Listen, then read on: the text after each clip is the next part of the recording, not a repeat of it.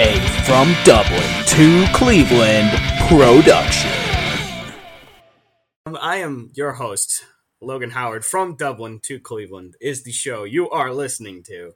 And I am joined, of course, by my one and only true friend, Brendan Thomas Merritt. Well, this is our third take for the intro, and I'm still smiling, so no point stopping Lots now. of editing. Lots of editing. Lots of editing. Anyway, 30 minutes of footage no one will ever see. Nope, nobody's ever seen this. Anyway, what we're doing today is we are going to play a game. We're going to play a game that is for a minute. So each of us are going to have a topic where we're going to talk about something. We're going to have some questions. We're going to go over them. I'm going to ask the first question of Brendan, and I'll let him have a minute to respond to it. So, Brendan, is beauty more important than brains? Go. Undoubtedly. If you are a super special, awesome, intelligent, clever tech whiz, but you've got a face that only a mother could love, like we're talking like a real face like a dog, you're going to end up better and alone at the end of the day anyway. You know, true happiness and fulfillment comes from familial relationships, friend relationships, and relationships with God. And if all you have is your intelligence and the money that you may possibly make from that, you are actually not guaranteed to live a happy, healthy, successful life. Whereas if you have no wits about you at all, but you do have beauty, you will probably have rich guys bending over backwards to scoop you up so they can put their arm around your shoulder and put a ring on your finger. And they will look after you, they will lavish you, they will prosper you, they will take care of you, and you might be as dumb as a jar of sand, but you will still have a roof over your head, food on your belly, and all the good stuff that come with having bagged a rich man. And that's how Brendan sees it. And time. Amen. All right. So, my go. Let's see. So, I would say I agree with that when it comes to guys. All right, guys. If you're uglier than a dump truck, yeah, nobody's going for that. You know, you could be smart. You could have a really great personality. Nobody's going for your smartness. Now, girls, all of them are beautiful. You know, you very rarely find ones that are not good looking, at least to some degree. So, you know, all of them are pretty. So for them, it's brains are a bonus. They start with beauty to begin with. All right. So guys, on the other hand, yeah, they're screwed. Like if you look like a dump truck, no one's hanging out with that. It's just the way it is. You know. As somebody who is more brains than beauty, I completely understand this phrase. So. But that's my opinion. So that's how Logan learns it. You know, let's go with that. Now on to our next question, Brendan. If you want to ask it, seeing as it's your question.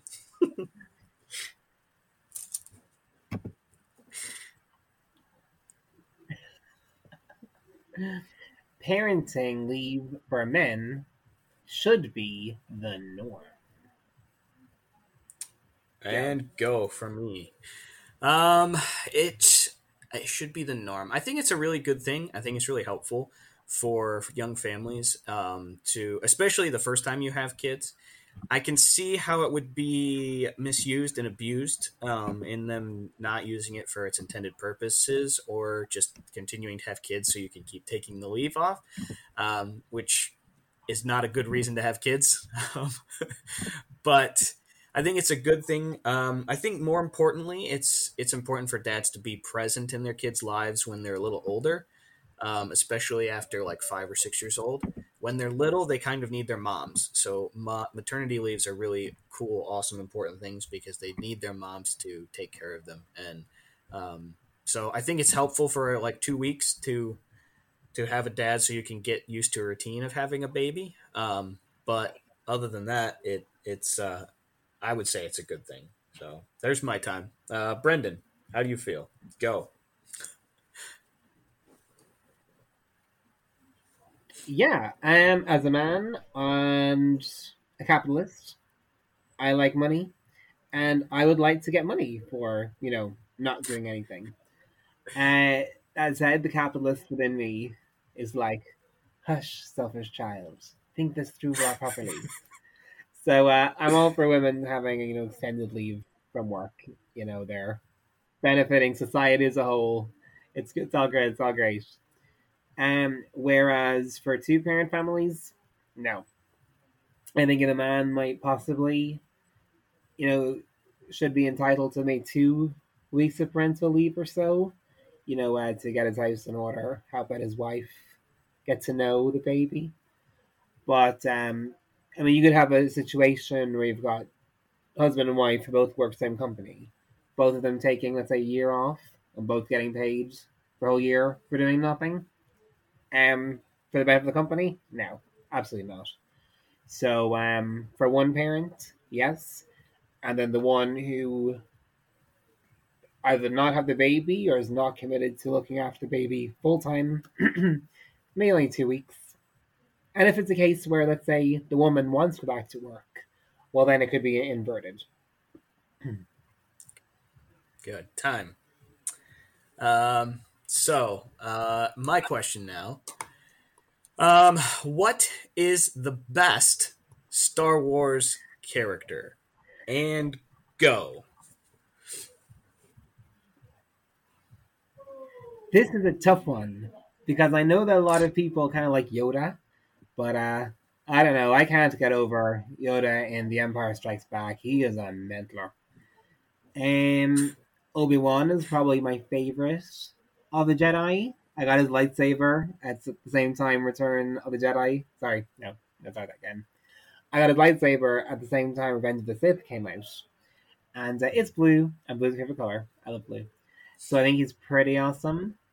But I'm sorry, between bringing Luke to Tatooine and rescuing Luke from Sand People, he didn't do a heck of a lot. That little scene in Rebels did squat for me. Whereas I actually think Ahsoka is probably the best written of them all. Because when you first meet her, she is such a snot-nosed little brat that you just want to wipe the floor with her. But you gradually see her grow in knowledge and maturity. She leads clones in an attack and gets them all killed for her arrogance. And she has to forgive herself for that. She has to come under the authority of the Jedi, who ultimately betray her in a great sabotage plan by the darkness that's rising.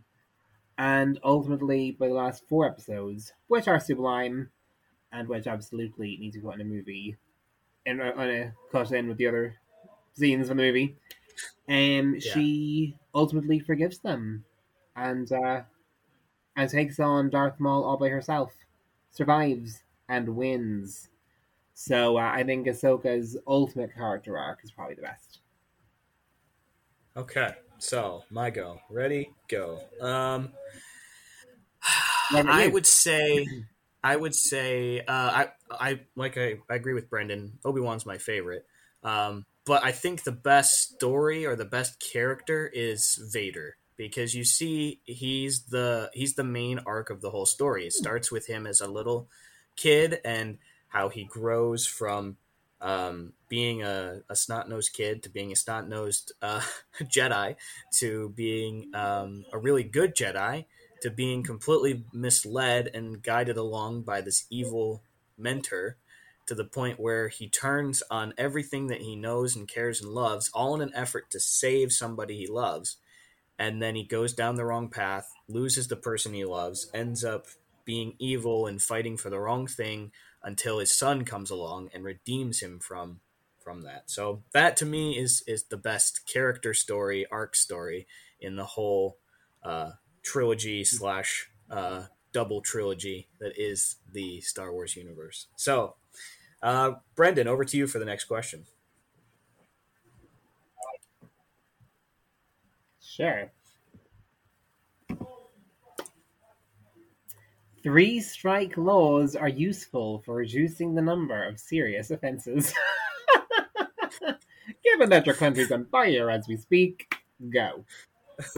All right, so three strike offenses. So basically, I can do two bad things, and no one's ever going to give me an issue. Like that. That's the problem that I have with it. Is that it gives people liberties to get away with things. If you all, that's the thing with baseball and with other things. If you really want them to do it one time, and you don't want them to do bad things, you don't say, "Oh, you got 3 strikes, so that's strike number 1. Oh, that's strike number 2," because most people will take advantage of that.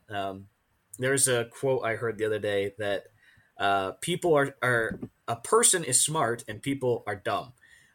Basically, when people see that you can get away with 2 things, they're going to take advantage of that. So that's my opinion. Is it's not a good idea because people will just take advantage of the system, and then they'll be like, "Oh, this is my 3rd strike. I probably shouldn't do anything else now." Whereas they got away with 2 bad things. So that's me. How about you, Brendan? What do you think?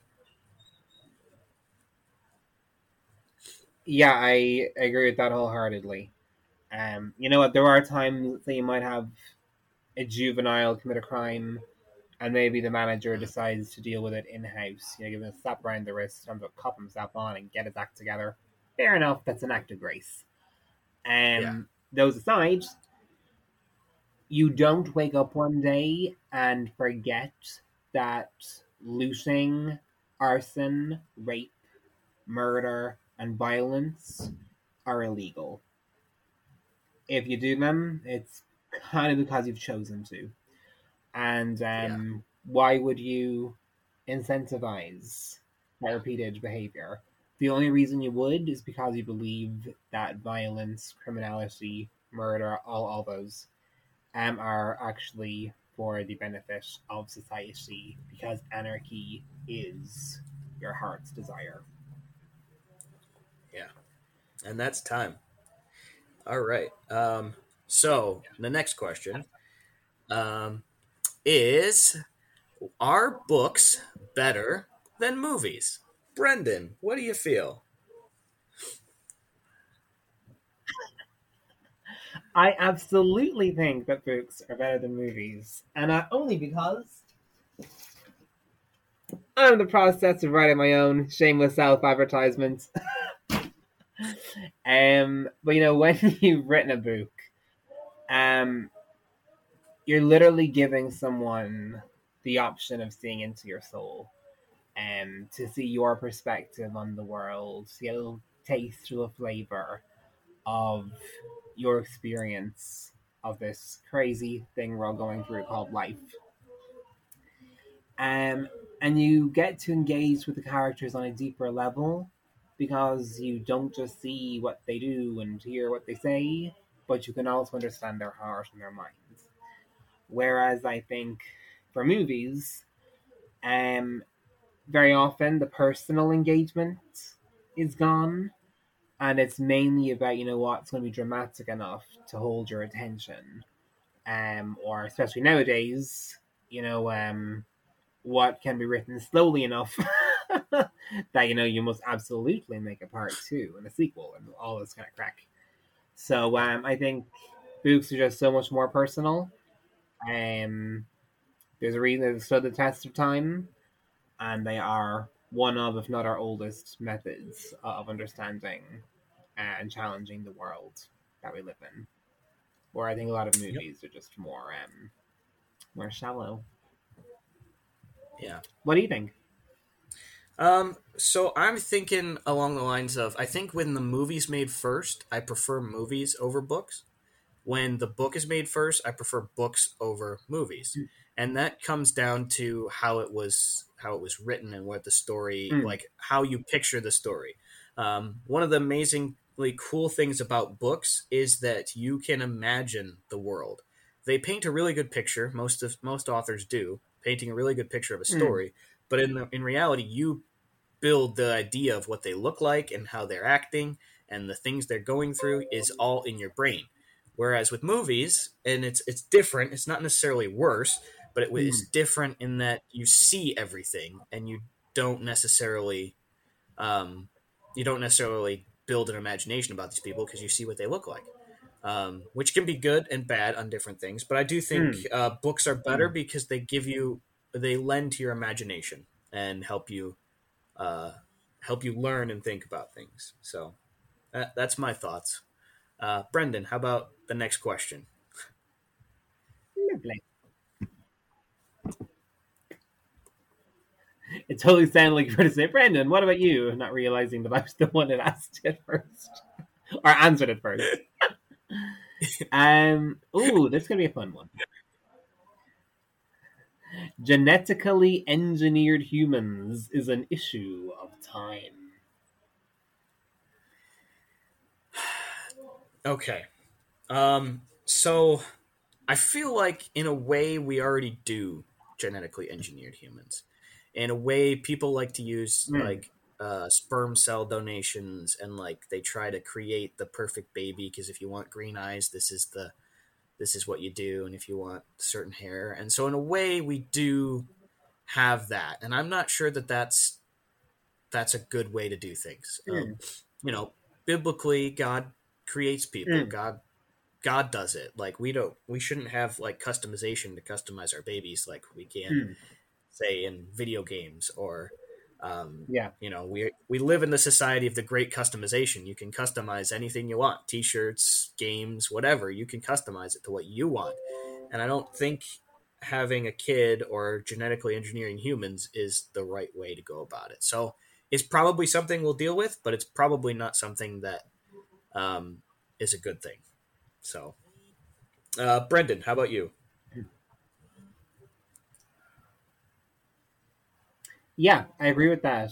You know, in the days of the Tower of Babel, you know, the Lord said that people, if left to their own devices, can do anything. And that's the reason that he personally saw to it that their use of language was confounded. But again, he is the creator. We are not. And, you know, we can even see in Genesis 6 an attempt to genetically engineer a species of people. They're called the Nephilim. And God was so unhappy with it that he sent the great flood to wipe them out. Now, I know that probably a couple survived on the ark, or else they were created later as well. But, you know, we see them all throughout the Old Testament. But they were abominations in the eyes of God. He absolutely despised it. Yeah. So I think for ourselves, we need to be very careful as a generation, that we don't overstep. That there are certain things that we leave in God's hands. Yeah. All right. So new question time. It is, what is the real football? Is it the game that Americans know as soccer, or is it the game that Americans actually call football? And the floor is yours, Brendan.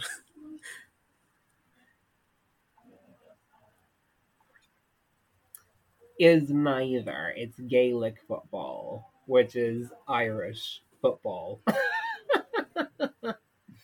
Which is a beautiful sport in which you can hold the ball, run 2 or 3 steps, then kick the ball. It's got this perfect blend between American football with the holding and British soccer with the kicking. Why not just put them together and play them on the Emerald Isle, a place where the grass is always green. It rains so often that no one can tell if you're just excessively sweating. We've got, you know, a mild climate, so it's not like the ball is ever going to melt. So all you British and Americans fighting your eternal war, I'm sorry, but listen, your revolution ended a few hundred years ago. The Irish Revolution is nigh. Hashtag Gaelic football. But go on, tell us why American elitism is the way. All right, so American football is better than English football because it's not boring. If you sit there and watch a soccer game, you will bore your own mind out. And then and then at the 93rd minute in overtime, you might get a goal and go, wow, that was pretty cool. But whereas in football, there's always something fun happening. There's guys flying all over the place. There's tackling. There's blitzing. There's brutal hits. There's throwing the ball in a beautifully thrown way. It's just amazing to watch. It's also more aggravating than soccer because soccer is boring, like I said before. So as you're watching a game, if the game isn't going well, it's much more aggravating than when you're watching a soccer game and you're like, oh, somebody scored. That's really cool for the 5 seconds. And then now we wait for them to try and score again. And they're just passing back and forth, back and forth. So that's why American football is better. Brendan, your next question for us. How many breaks do you guys get in American football back? What was that? But how many breaks do you guys get in American football? Well, every play is a break. Do you guys 40 give seconds. like your? Do the team have like breaks in American football? They have timeouts, yeah. 30-second minute timeouts. How long is the game? 48 minutes. Okay. It's much longer than that in terms of TV time. Okay, interesting. Okay. Yeah, okay. Someone had just once told me that, like, in American football, all they ever do is take breaks. So they got plenty of time to rest up. But okay, fair enough. Maybe not. Okay, next one. Could the global spread of cryptocurrency undermine the existing political systems? All right. So this might be a topic that both of us disagree on. I am not a crypto person. I feel like I don't think it undermines political systems. I just don't trust something that I can't always physically know is an amount that's there. I mean, it probably does in reality turn out to be sort of like a debit card, but at the same time, it feels like, one of those end time things where if everyone's on cryptocurrency, they can easily put a chip in your arm or something along those lines to make you, that's the way you get your money. So does it undermine political systems? I don't really care. I'm not really here for the political systems. I'm here to spread the good news of Jesus Christ. So, but to me, I'm not one who's going to invest in cryptocurrency because I don't know if it has the legs or the trust that humans will need to put into it. So that's my opinion. Brendan, please inform us as to why I'm very wrong. Tell you why you're wrong. Well, since Logan did the typical Baptist thing of falling back on the Book of Revelation and the end times as soon as he encountered with something that he did not understand. Yes, it does upend and undermine political systems. If I'm going off this earth, I'm going to bankrupt the Antichrist regime before I do. Boy, the Mark the Beast, the microchip become a thing. I think it does undermine political systems, but perhaps not in the way people think. A lot of politicians are very good at regulating taxes around deals, strategies, and programs that they have already decided that they're going to usher in. And the whole thing with governments giving money towards things is nonsense. It's all just taxpayer money. And they can very easily regulate and devalue a currency based on what their own long-term agendas are. Whereas I think with cryptocurrency, it's giving you kind of that taste of dabbling in the market, but because of the system that it is, the government cannot actually get their hands on it in terms of its value. It's something that's out of their reach. It's probably what drives them crazy, and is the reason that so many of them constantly come against it and speak badly about it to disincentivize its usage. But I think people are actually undermining wicked, greedy governments when they have their money invested in these kind of things that the government cannot strategically manipulate like they can with other stocks. Yeah. Okay. So next question is, which came first, the chicken or the egg? Please, Brendan, inform us of the correct answer. Well, that is very, very easy because the book of Genesis never says that God made eggs. It says that he created the animals. And he created those with wings, those who fly, those that are in the water, those that are on land, people, marriage. But never said that he made eggs. So he undoubtedly created animals either in, if not in a mature state, at least in a state of, prepubescence. And then they quickly began popping eggs themselves. All right. Apart from Cadbury's Very chocolate succinct. eggs. They've always been there. Very succinct and simple answer. Yes. So, Yeah. I agree completely. Genesis only. I completely agree with him. I will say that for the chicken that just hatched the other day, I think the egg did come first in that situation, where the egg did come before it. But it's a cycle thing. At some point, there did had to be a first chicken rather than a first egg. And I think Brendan is right that you do need. God would have created, if not a mature chicken, he would have at least one growing or a little chick that grew up, and then was able to lay eggs and such. So, yeah, I'm pretty sure the chicken came first. Brendan, on to our final. Imagine watching the very first chicken question. laying the very first egg. I'm sure I was so confused. Like, what's happening? I'm dying. Oh, no ways. That felt strangely peaceful and comfortable. All right, guys. So for today's Bible passage, we're going to look at a survey of the race of Edomites. Who are the Edomites, I hear you ask? Well, I'm glad you asked. All the way back in Genesis, we meet twin brothers, Esau and Jacob.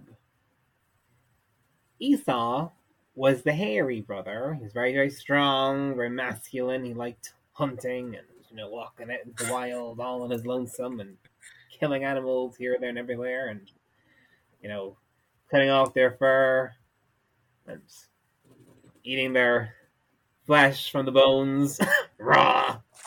That's my own edition. Jacob was the quieter brother. He liked just sitting at home or the tents. He's probably a bit of a mama's boy, even though he's in his 40s. Esau was the oldest of the twins, so he was supposed to get the birthright, the inheritance, the blessing, the nation of Israel, basically, in the legacy that had been first spoken to Abraham, and then to Abraham's son Isaac. However, through a couple incidents of deception, trickery, and just pure and utter nonsense, Jacob ended up pinching them all from Esau. Esau was like, I'm gonna kill you dead. So Jacob ran away. Esau had a nickname, Edom, which means red. Jacob was later given a new name, which means the new name Israel. After decades, the two brothers finally came back together.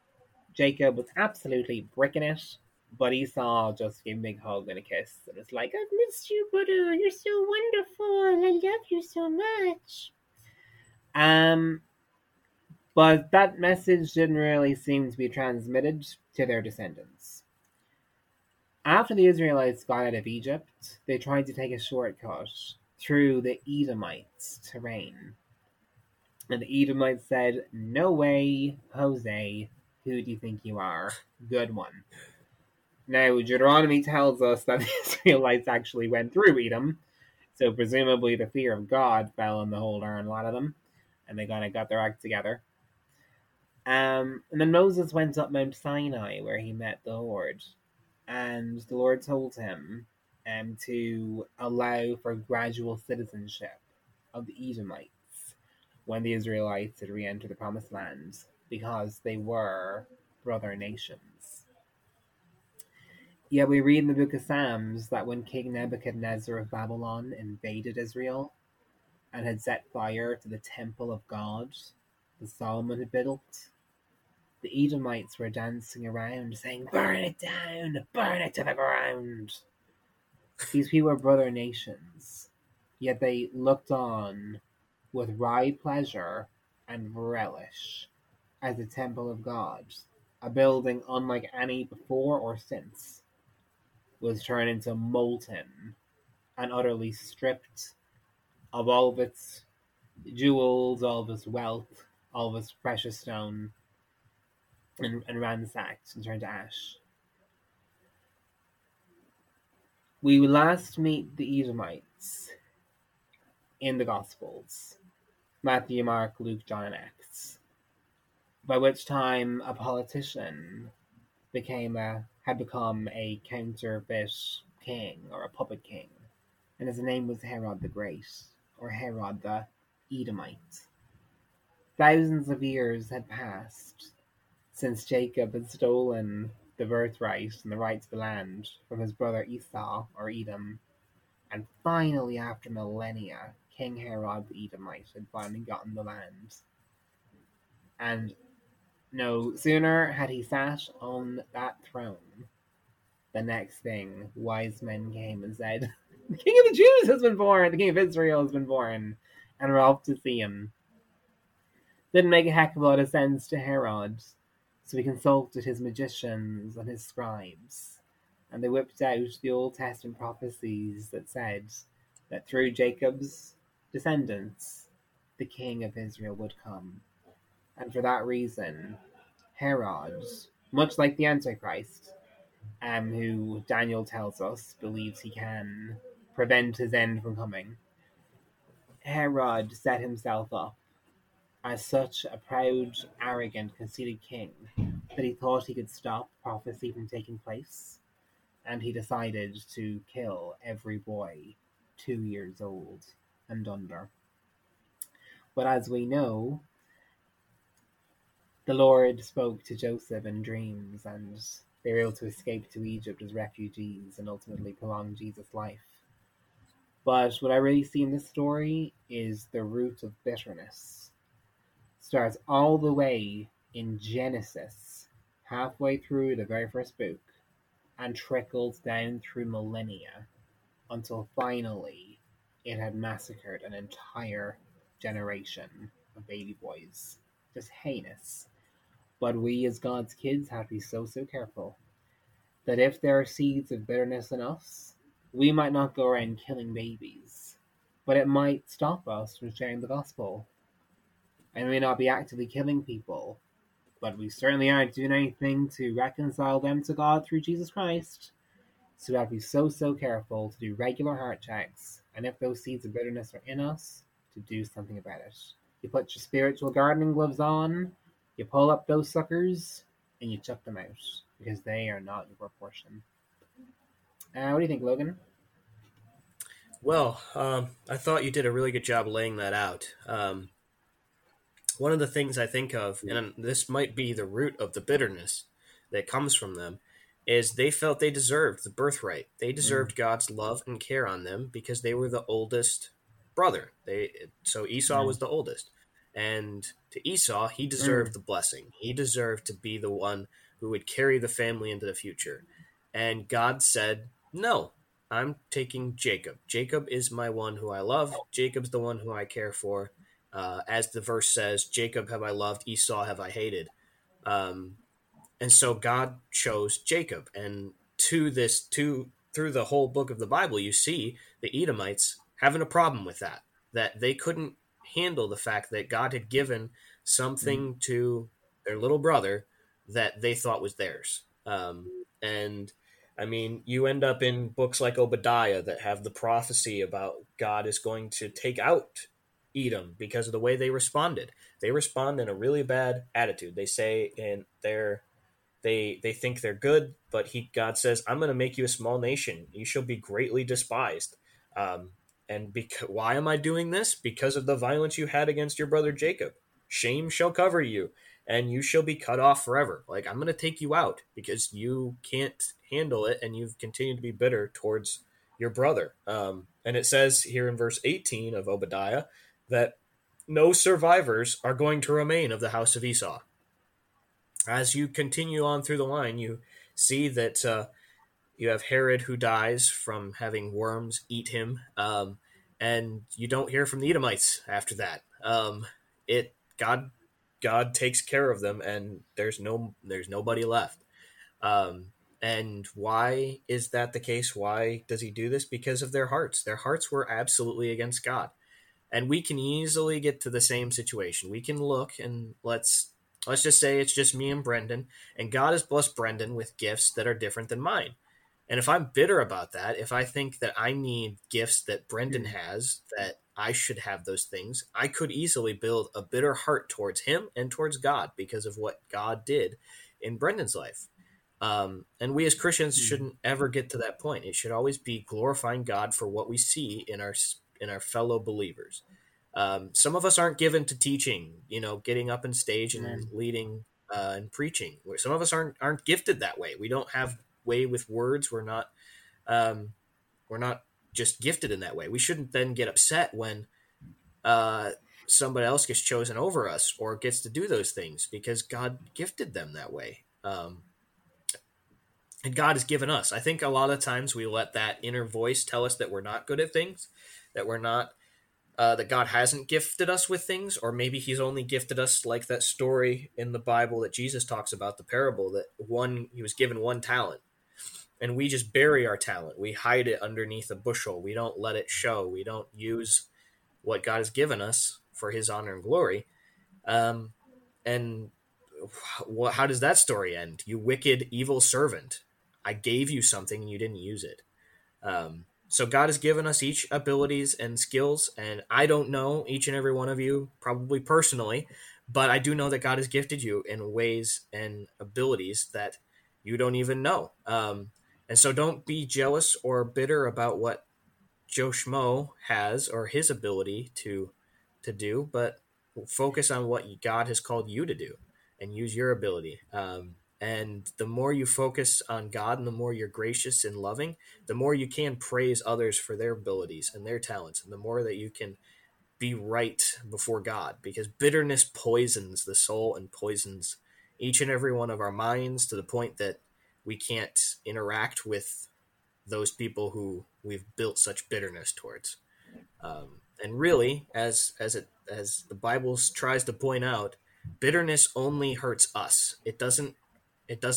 We can hurt others with our words, but in reality, it just poisons ourselves and makes us miserable. So get rid of bitterness today. That needs to go. If it's in your life where you feel bitter towards something or a situation, let it go. Because God has graciously not held anything against you. In dying, sending his son to die on this cross, he isn't going to hold sin against you, so you shouldn't hold things against other people. So as we close up, if you want to get in contact with us, we would love some of your questions. Anything like some of the questions we went over today. If you have questions or answers to those, we'd love to hear them. Send them to us at fromdublin2cleveland@gmail.com. That's our new email address. We're super happy about that. We got an amazing message this week from somebody, and we're so thankful for doing that. And we hope we can hear more from you guys. And it's one of those things that we can easily get into a mindset of going, well, we only have so many people who listen to our podcast. But the fact that we have one person or two people or any amount of people listening to our podcast is a blessing to both of us. And we're so thankful for that, because really we just do it for us. So the fact that you guys enjoy it and get a kick out of it, is just that much more awesome. So, Brendan, you want to close us out or say goodbye or prayer or anything you feel like you want to say? Yeah, lovely. I'll pray us out. Father God, thank you, Lord God, for everyone who's under the sound of our voices, God. Meet them where they are this day, this week, for the remainder of this year. Search their heart and know them, know their innermost thoughts. And if there are any seeds of bitterness there whatsoever, Lord, I pray for a healing touch from you, Jesus. Just one touch, just one word can heal them entirely and restore them completely. From the top of their head to the tip of their toes, inside and out, Lord. And Lord God, I pray that, again, everyone who's heard any part of this, that you'll just fill them to overflowing with happiness, joy, and the peace that surpasses all understanding. Prince of Peace, in your name we pray all these things. Amen, amen, and amen. Amen. Amen.